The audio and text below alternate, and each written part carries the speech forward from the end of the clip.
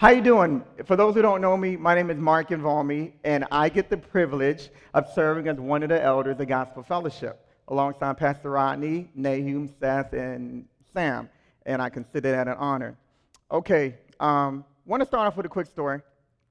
There was a young guy, an aspiring pastor. He was in seminary, and him and his wife, they were newly married. They had one child, and he wanted to seek out some side employment to just, help out financially. So he got a job at a warehouse working overnight, the graveyard shift. But when he started, he noticed that the guys at the warehouse would do this thing to where, instead of working, one or two would be unloading the truck, and the rest of them would just sleep for about 7 hours, and then they'll rotate, and then after that, they'll pretend they all worked 40 hours a week. So when he came on board, they told him what they were doing there, and they were telling him, this is your night. But they was like, you know what, I'll pass. I'll just work every night. I don't want to be a part of this. So they're like, forget you. So some nights, just to make it difficult for this new guy who started, they would purposely not work at all or pretend they were working to have him unload the truck pretty much by himself. What the guys didn't know was that the supervisor was randomly coming in throughout the night to check on him, and he would see on the cameras these guys would sleep. So he let a couple weeks go by. He didn't say anything, and he kept seeing this young guy faithfully and diligently working every night that he was working, never complaining, didn't care if the other guys were just looking at him, almost mocking him, but he was just faithfully doing his work. So one day the supervisor called him in, and the supervisor was like, I've noticed that the guys were sleeping. Why haven't you taken a part of that? And he was like, I don't know. I just felt like it was the wrong thing to do. And then they gave him a platform where he started saying, you know what? I'm a Christian. It didn't sit well with me to do that. So I just said, you know what? I'll pass. I'll just do my regular 40 hours a week. And the guy said, okay. So the supervisor said, this is what I'll do. As of today, you are now the supervisor of them, and I've been promoted to manager, and they all have to submit to you, and it comes with a pay raise. So now those same guys who were mocking him, they had to work under his leadership. And because the now manager, who used to be the supervisor, exposed all of this, they could no longer sleep at night because now they knew they were being watched. And that young guy went on to do a lot of great things. You might have heard of him. His name is Dr. Tony Evans. Okay, that was my intro. Turn to your devices, or if you still have an actual Bible, to 1 Peter chapter 2, verses 11 through 25. You there? Still scrolling? Okay.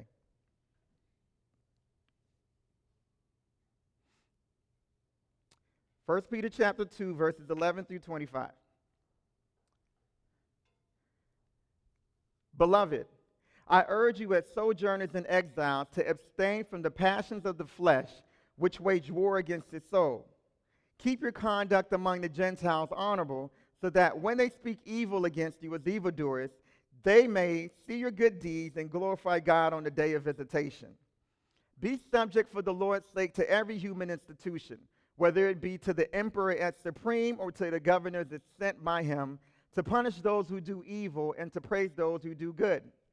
For this is the will of God, that by doing good you should put to silence the ignorance of foolish people. Live as people who are free, not using your freedom as a cover-up for evil, but living as servants of God. Honor everyone. Love the brotherhood. Fear God. Honor the emperor. Servants, be subject to your masters with all respect, not only to the good and gentle, but also to the unjust. For this is a gracious thing when, mindful of God, one endures sorrows while suffering unjustly. For what credit is it if, when you sin and are beaten for it, you endure? But if, when you do good and suffer for it, you endure, this is a gracious thing in the sight of God. For to this you have been called, because Christ also suffered for you, leaving you an example so that you might follow in his steps. He committed no sin, neither was deceit found in his mouth. When he was reviled, he did not revile in return. When he suffered, he did not threaten, but continued entrusting himself to him who judges justly. He himself bore our sins in his body on the tree, that we might die to sin and live to righteousness. By his wounds you have been healed, for you were straying like sheep, but have now returned to the shepherd and overseers of your souls. Let us pray. Father God, thank you for your word. Thank you for just the opportunity and privilege to preach. Not so much so I could hear myself, but I get to speak these truths and to just let people know of how much you love them, God, in spite of where they may be at in life. Speak through me, God. Allow me to say the hard things that I may be afraid to say, but you want me to say. Show me where to be gracious, but at the end of the day, help me do justice to your word and to not deviate from it. We love you and we praise you. In your mighty name I pray. Amen. Okay, before I jump into this, I need 3 volunteers, so they already know they're coming up here. I need Jackie, I need Pastor Rod, and I need Seth.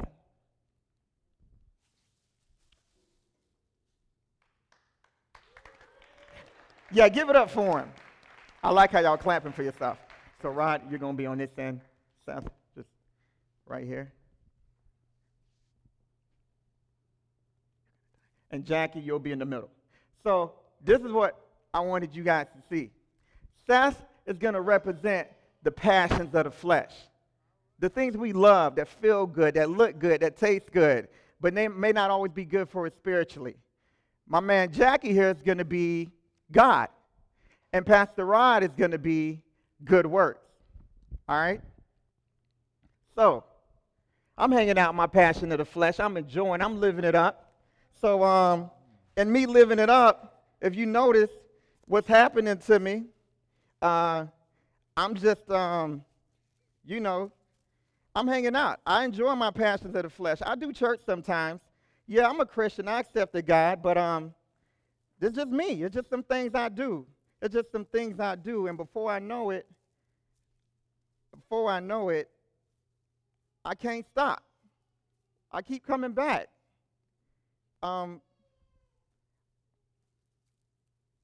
want to stop. I want to do this Jesus thing, but I can't. But this is what religionists say.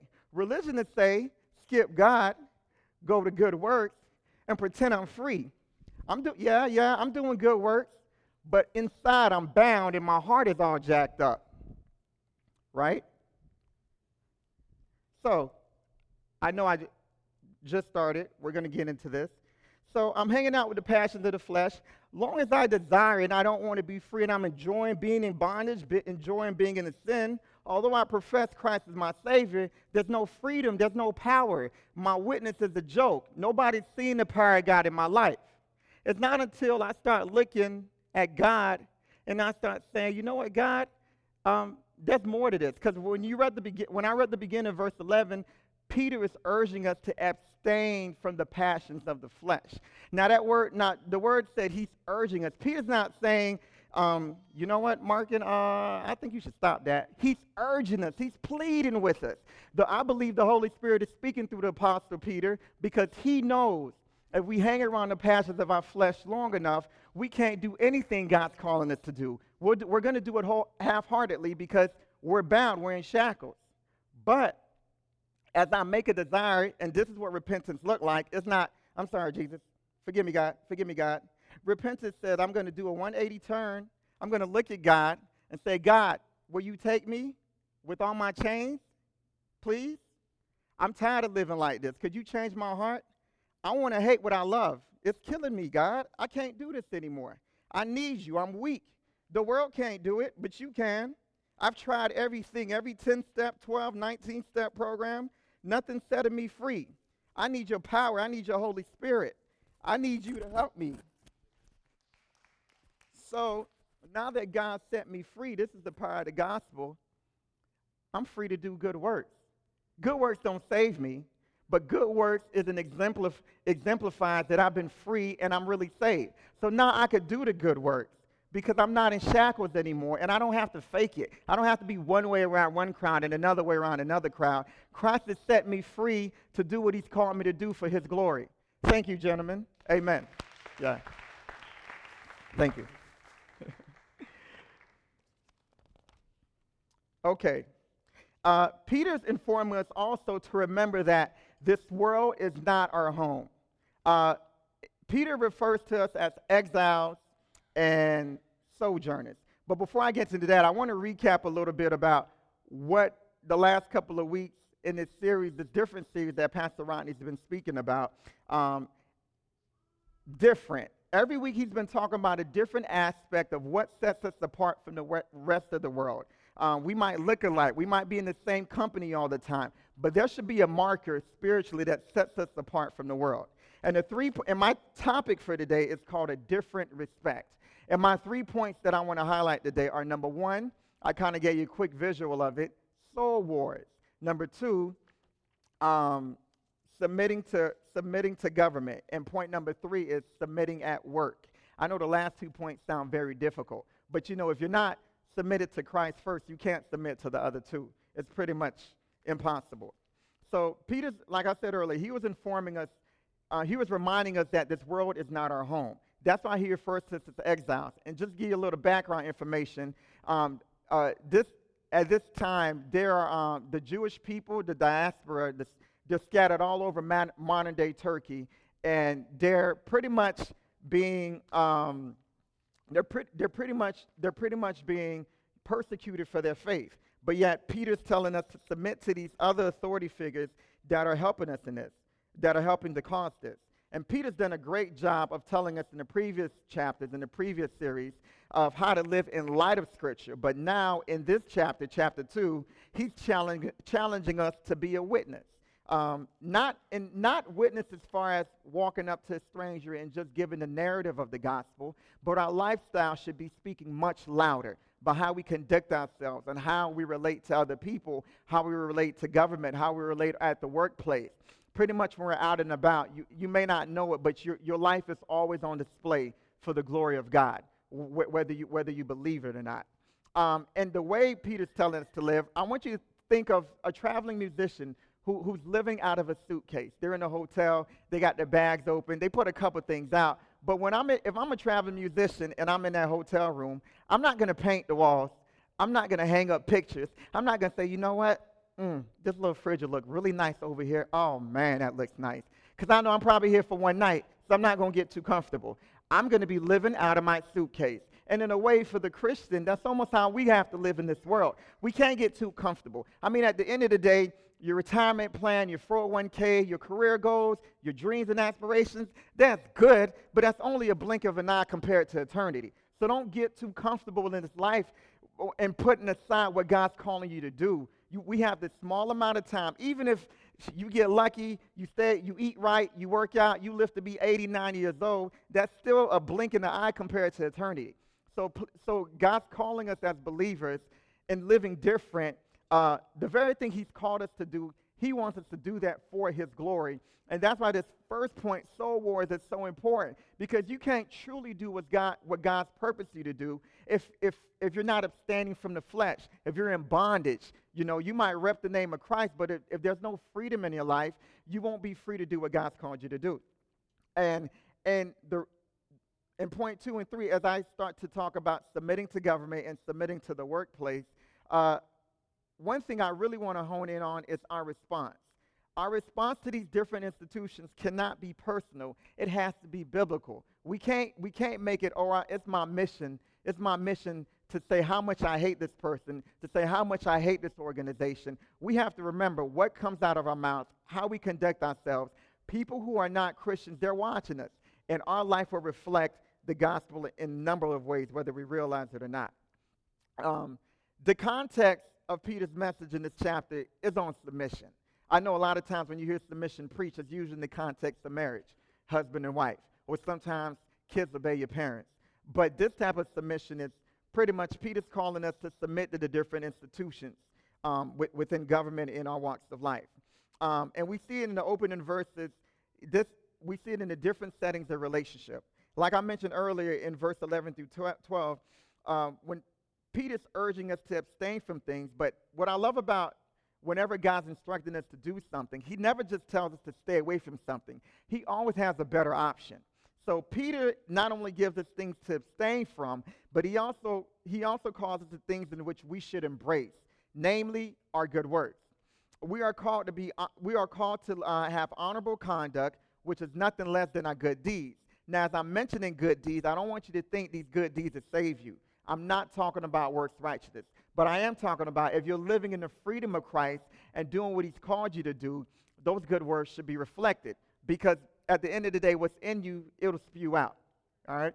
Um, in verse 13, Peter, he's writing when he mentions the emperor, when he mentions the different institution, like I mentioned earlier, that's really our form of government. Now, I know a lot of times you hear the word government, we initially just shoot straight to the top, the presidency, the Senate, the House.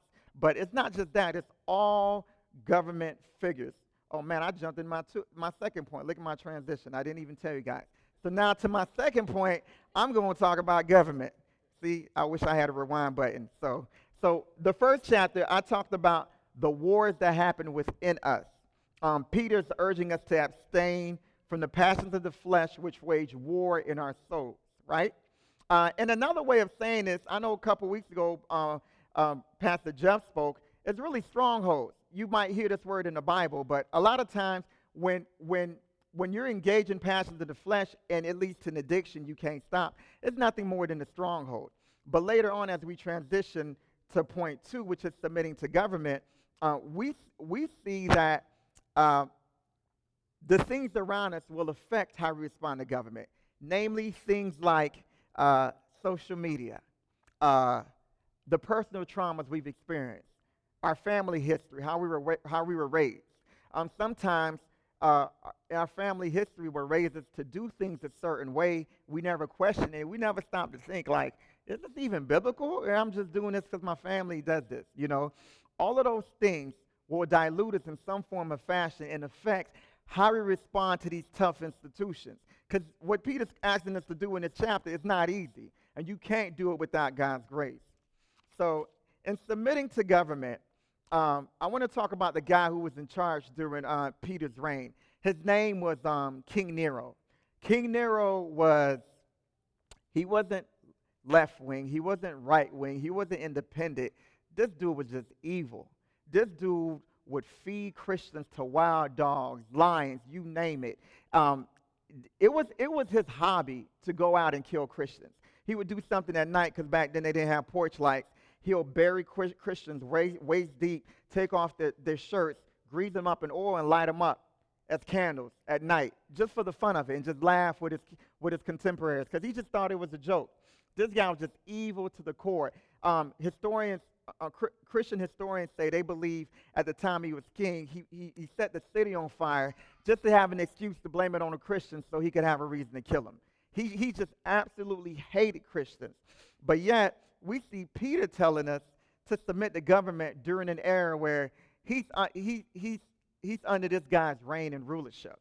In our context today, 2019, what would that look like for us? It'll look like us submitting to local mayors, city officials, governors, senators, and presidents.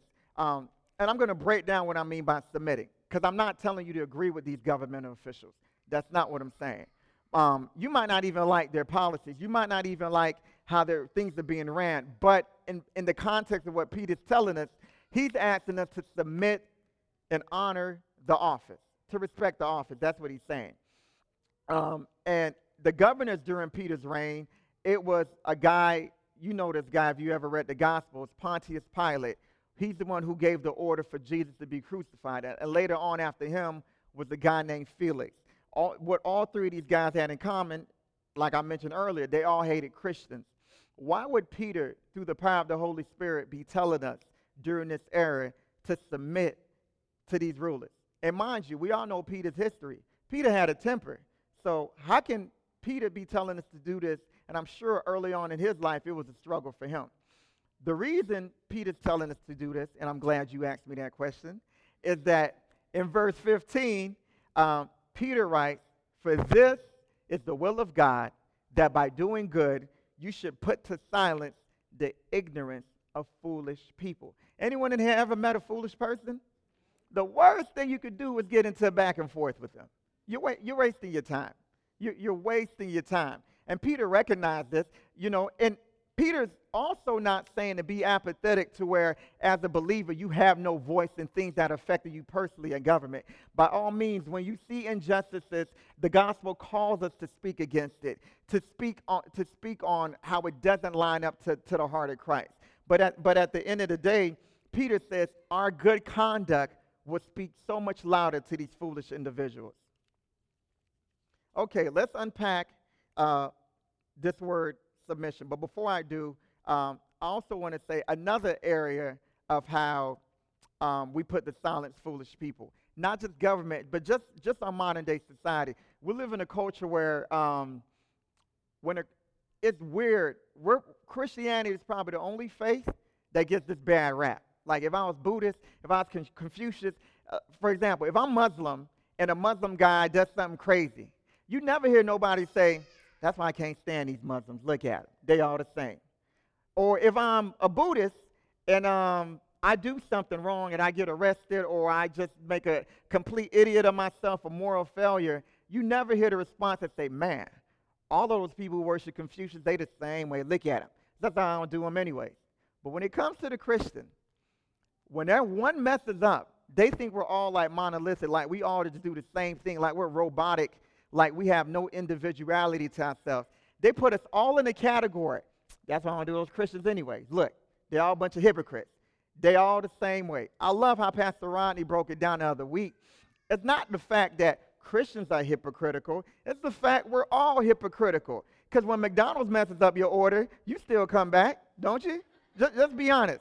You don't say, I'm going to do them anyway. I'm never coming back. You go to another McDonald's, that'll put your cheese, have your cheese the right way, have your fries nice and hot. You do. Or if your cable company messes up on something or charges you extra, you might be mad at the moment, but you pay that bill every month. But when it comes to Christians, we expect perfection. And of course, that's where we have to come in and explain to them rightly what the gospel is and the doctrine of sin and how we're all broken because of the fall and desperate need of God's grace.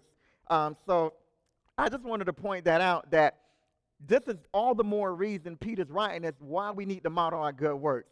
Because people, like, their defenses are up. They're just waiting. They're just waiting for the next Christian to mess up so they could be like, see, look at that. Just a couple months ago, I don't know if you guys were following the news, there were two major Christian figures. One, Joshua Harris, years ago, he wrote a book, Kissing, Dating, Goodbye, and another guy who was one of the worship leaders for one of the Hillsong groups. They went on social media and publicly explained why they're no longer Christians. I wish they would have just done it in the living room and not went on social media, because all those followings, all of those people that the book of Timothy talked about that are not rooted in their faith, they're being led astray because of that. And this is all the more reason why our good works have to stand, because we have to put to silence those foolish people. Now, let's unpack this word submission. I don't submit out of government out of fear, and I'm talking from the Western culture. I know in some other countries, you say something wrong about the government, that might be your last day being alive. But I'm talking about in our context in America. I'm not submitting to government like, oh, my taxes may go up. Let me not say nothing mean. God's saying don't be motivated by fear to do the right thing, because at the end of the day, you're not giving him glory. You're just doing it out of fear. But on the other spectrum, I'm not, like if my favorite political figure's in office, I'm not worshiping them like they're the second coming of Christ. I'm not saying, oh, this the man, he gonna get it right. He gonna get it. If that was the case, remember the time and era Jesus walked on this earth. You remember who was running things? The Romans. They were oppressing the Jewish people. And at the time, what they wanted Jesus to do, they wanted Jesus to just like set up his earthly kingdom now and get rid of Roman oppression. But Jesus had a greater kingdom in mind.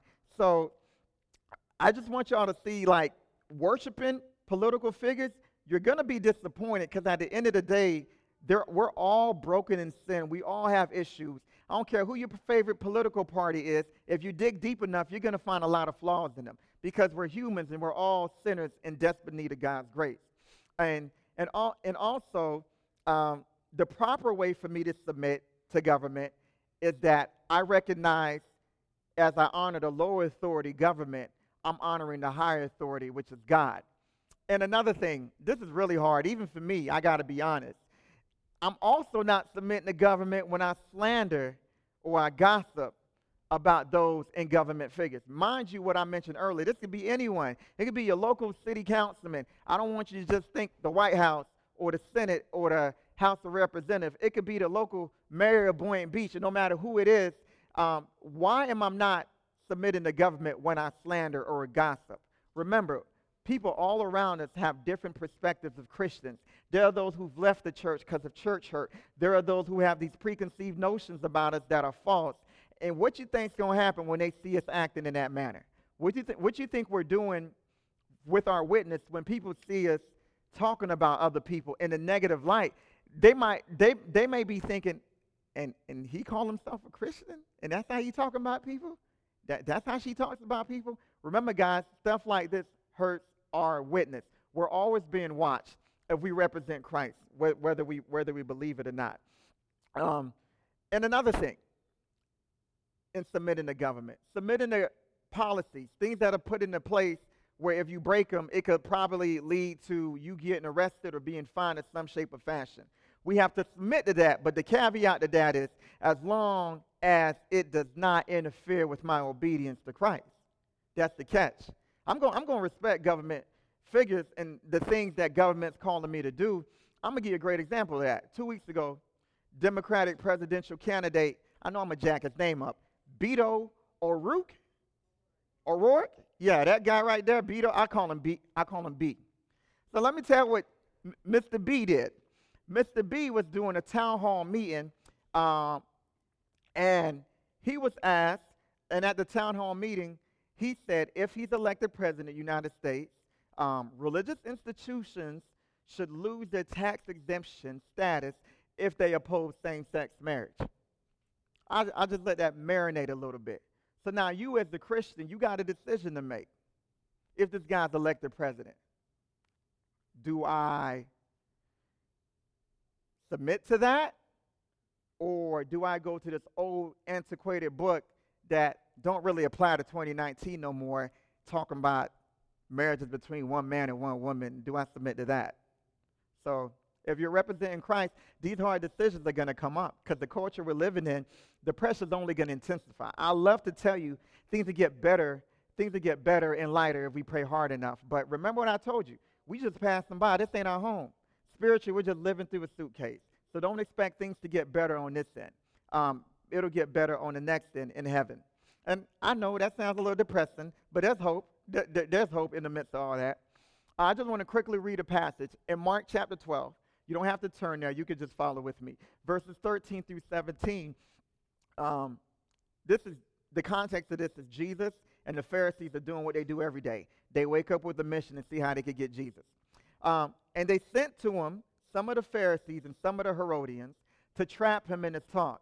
And they came and said to him, "Teacher, we know that you are true and that and do not care about anyone's opinion. For you are not swayed by appearances, but truly teach the way of God. Is it lawful to pay taxes to Caesar or not? Should we pay them or should we not?" But knowing their hypocrisy, he said to them, "Why put me to the test? Bring me a denarius and let me look at it." And they brought one. And he said to them, "Whose likeness and inscription is this?" They said to him, "Caesar's." Jesus said to them, "Render to Caesar the things that are Caesar's, and to God the things that are God's." And they marveled at him. So I want to ask you this morning, Gospel Fellowship, whose inscription are you imaging? Is it Caesar's or is it God's? And we all have to answer this as believers. I believe we could honor both, but at the end of the day, when one gets into conflict with our honor to God, that's when we have to make a decision. We have a difficult decision to make. Earlier I mentioned Peter took a while to get to this place. By the time he's writing the book of 1 Peter, it must be around the time of 65, 69 AD. He's probably well into his 80s, right? So remember who Peter was. Although he denied Jesus 3 times, Peter was this guy. You could tell he wasn't raised in the church. Peter would cuss. Peter would be quick to react. He was very impulsive. So, and also that night Jesus was betrayed. It was a soldier named Malchus. When they were trying to arrest Jesus, Peter sliced the dude's ear off. Luckily, Jesus was there. He reattached it with his power. But this guy wasn't no hearing aid back then, so he would have been out of luck. But decades later, we see Peter. Something changed. Of course, with old age, hopefully a lot of time there comes wisdom. So at this time, you can tell in Peter's writings he's much wiser, and he traded in his sword for retribution for the sword of God's word. And Peter recognized that God's word could cut deeper than he could ever to any political leader. If Peter took a while to get to this place, what about us? So what he's calling us to do in 1 Peter to submit to government authorities, remember what I said earlier, he's not saying that we should agree with them, but at the end of the day, as believers, how can we submit to government and also express how we honestly feel about something respectfully while not hurting our witness as believers? That is what Peter's calling us to do. And like I mentioned earlier, the only way you can submit to government is when you first submit to God. Really, submission in any area of your life, whether it's your marriage, whether it's to your job, whether it's just in anything in your daily walk. If you haven't first submitted to God, you're going to struggle with that in some form or fashion. So we have to remember, God is the higher authority, and every other institution established on earth is the lower authority. So as we submit to those lower authorities, we're submitting to God. And then leading to my third point, another submission place I want to talk about is where I would hear a lot of conflict. Submitting at work. Anyone want to just be honest, or is it just me, or is this a struggle for you? Just me? I'm the only one honest about this? So everyone's happy on Mondays. Everyone's excited to go to work 8, 9 a.m. Monday morning, right? That must be what the case is. Because if not, then there has to be a struggle with submitting at work, right? But Peter calls us to do this. He calls us to submit in the workplace. And we hear the terms in verse 18 as Peter's talking. He's saying he used the term service. I just want to add a little context to this. Whenever you see the word servants and masters in its context, it's not talking about slavery. So don't think about the transatlantic slave trade 400 to 500 years ago where African Americans were sent on over here. That's not the context of what that's talking about. A lot of times people who don't properly explain the Bible, they see those words in there and they're quick to say the Bible condones slavery. That's false. That's a lie. God will never co-sign to that type of work. But the proper context of this word servant and master is, I want you to think about, in the Greek it's translated to mean the word someone who's employed as a manager or a helper. So think about it in this context. You find this incredible grant to go to med school on, and the grant says, you know what? If you work in the inner city hospital for the next 5 years, we'll pay off your med school. You could go to med school for free. So think about it along those contexts when he's referring to them as servants and masters, almost to where like there's a reciprocity there, to where like you're working, you're doing something, but in return there's an incentive in the end. So that's the context of when Peter's referring to the word servant and master. Peter instructs us to be subjected to our employers even if they are crooked. That's true. Now, I'm not saying as Christians you should take part in it, right? I'm not saying God's just going to turn aside and say, okay, they're doing something crooked, just turn a blind eye, just roll with the punches. You need a paycheck, right? That's not what the Scripture's saying. But the Scripture's saying you're not submitting to your employer based off their attitude, based on how they act. And I get it. I'm sure a lot of y'all in here, you have legitimate reasons to not like who you work for, right? Because of how they treat you, how they may mistreat another coworker, things that you've seen them do that was dishonest. So we all have a plethora of reasons why we wouldn't want to submit to the workplace. Some of you guys are probably just like, man, it's not really my boss. I just hate my job. I'm just looking for a plan B. And when I find a plan B, then I'll be happier. You know, maybe that's the case, you know. But at the end of the day, but nonetheless, God wants us to submit in spite of. And the workplace, a lot of times, when you think about full-time ministry, don't think about someone up here at a pulpit exegeting the Word of God. Your workplace is probably the best ministry ground that you have, where you're at 9 to 5. Think about it. You're around these people a lot of times more than your own personal family, right? You get to learn everything about them. And there are people there, I'm sure you hear stories, they're struggling, they're going through things. And God's probably given us all in here countless opportunities to not just to give the full gospel message, but just the word of encouragement. You know, and people will watch us and be like, oh, so-and-so, why are you always so joyful? Like, what's going on? Why you always seem like there's a calmness about you? And it could give you an opportunity to just let people know it's not really me. It's this guy named Jesus. Let me tell you a little bit about him. God will give you those opportunities, and he's so creative on how he does it. It won't be, a lot of times we're rehearsing our mind. Oh, this time I'm going to tell somebody about Jesus. I'm going to walk up. I'm going to talking about this. And it never works, right? It's like that guy who likes the girl in middle school when he already wrote a script how he's going to ask her to homecoming. It never works. God is really cool. He's a gentleman. He's going to work it into your regular personality, how to engage that person at work. But you're going to hurt your witness to engage that person when you're not submitting at work properly, when you're gossiping about your bosses, when you're gossiping about other coworkers, when you're mistreating people, because at the end of the day, people are always watching. So when you're ready to tell them something encouraging or what they shouldn't be doing, they'll be thinking in the back of my mind, how can you tell me this when every day I see you do that or do this? Remember, guys, it'll hurt our witness.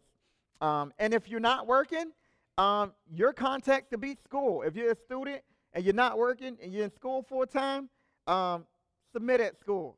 Don't wait till the day of to cram or to just half step in it, because at the end of the day, you're still honoring Christ at school.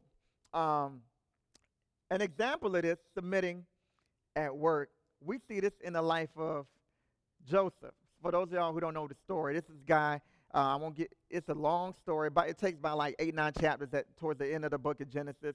But pretty much he's sold into slavery. He starts working in this guy's house named Potiphar.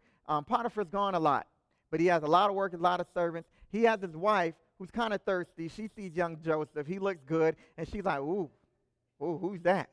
And mind you, at the time, in the context, that Joseph's a slave. It's not like he said, you know what, woman, get away from me. Sexual harassment, I'm out of here. He can't go anywhere. He's a slave. He has to work there, right? So every day, this woman is telling Joseph, lie with me. And Joseph's like, what's wrong with you? Leave me alone, woman. But every day she keeps coming back, and saying the same thing. And eventually, to the point he runs out the house, she has his coat, and she lies on him and said he tried to sexually assault her, and it lands Joseph in prison. But the point of me bringing up that story, he tried his best, as weird as it seemed in that story, to submit in his workplace until physically he couldn't even do it anymore. He just had to run off, because he could have just taken matters to his own hand, pushed her off, went to her husband and said, hey, you have a crazy wife. You need to take care of home, man. She tripping. But he tried his best to keep the peace until it landed him in jail for doing the right thing. Because that's the thing, guys. When Peter's writing this, asking us to submit to these other institutions, it doesn't always come with a benefit. Don't think because you submit at work, there's a guarantee in Scripture you're not going to get fired. You're not going to get written up. Sometimes it'll still happen. I'll give you a little story about my wife. It recently happened to her. She was working for an agency that contracts at the hospital for about 3 years. And they started doing some things that were unethical. And my wife, her career, she's a nurse practitioner. So she has a license to think of. And they were doing some unethical things that I was like, you know what? This could put your license at risk. You worked very hard for this. And we prayed about it, and we just felt like the Lord was telling us to resign. So I told her, I think you should resign. And she thought about it for a while, and she was a little bit apprehensive about it. When she saw how difficult the situation was, she resigned. She walked away. And I love to tell you, because we did God's work, 2 days later, we got a phone call. We're still waiting for that phone call. There's no plan B. But at the end of the day, the reason we have so much joy, we recognize God is our source, man is our resource. The job could change, but at the end of the day, we recognize the God who deals the hands to everyone. He's upstairs. He's in full control. He's sovereign. So we know at the end of the day, anything we let go of, God has something better.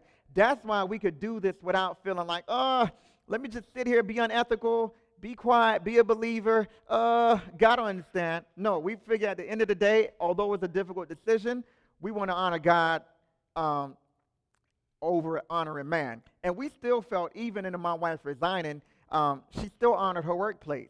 Because at least somebody took a stand and said, you know what? The money's great, but it's not worth it. I'm out of here. All right?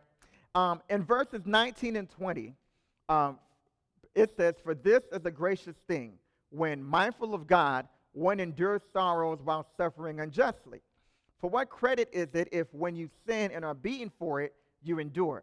But if when you do good and suffer for it, you endure, this is a gracious thing in the sight of God." So when God calls us to make these difficult decisions and submitting, it's a gracious thing in his sight, you know. So just remember, at the end of the day, every decision we make, no matter what institution or person God's calling us to submit to, we have to keep in the back of our mind, are we honoring God?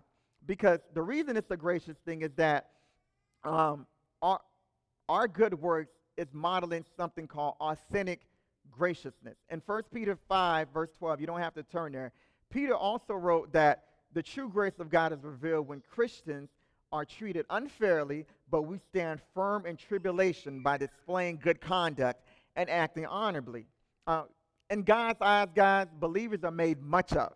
We're made much of in this world when we behave in this manner. It pleases God. Even at the end of the day, you get no benefit. Just know God's smiling down on you. I would love to tell you in preaching this sermon, you do these things, God will take care of you. If you submit at work, a couple of days go by, you go in the mailbox, there's a check in the mail. I'll let it tell you, submit to government, IRS will give you a break next time there's tax returns. But I don't know. It might never work in your favor, but just remember, at the end of the day, God will be pleased by what you're doing. And later on in verses 22 through 25, Peter wrote, "He committed no sin, neither was deceit found in his mouth." He's talking about Jesus. "When he was reviled, he did not revile in return. When he suffered, he did not threaten, but continued entrusting himself to him who judges justly. He himself bore our sins in his body on a tree, that we might die to sin and live to righteousness. By his wounds you have been healed. For you were straying like sheep, but have now returned to the shepherd and overseer of your souls."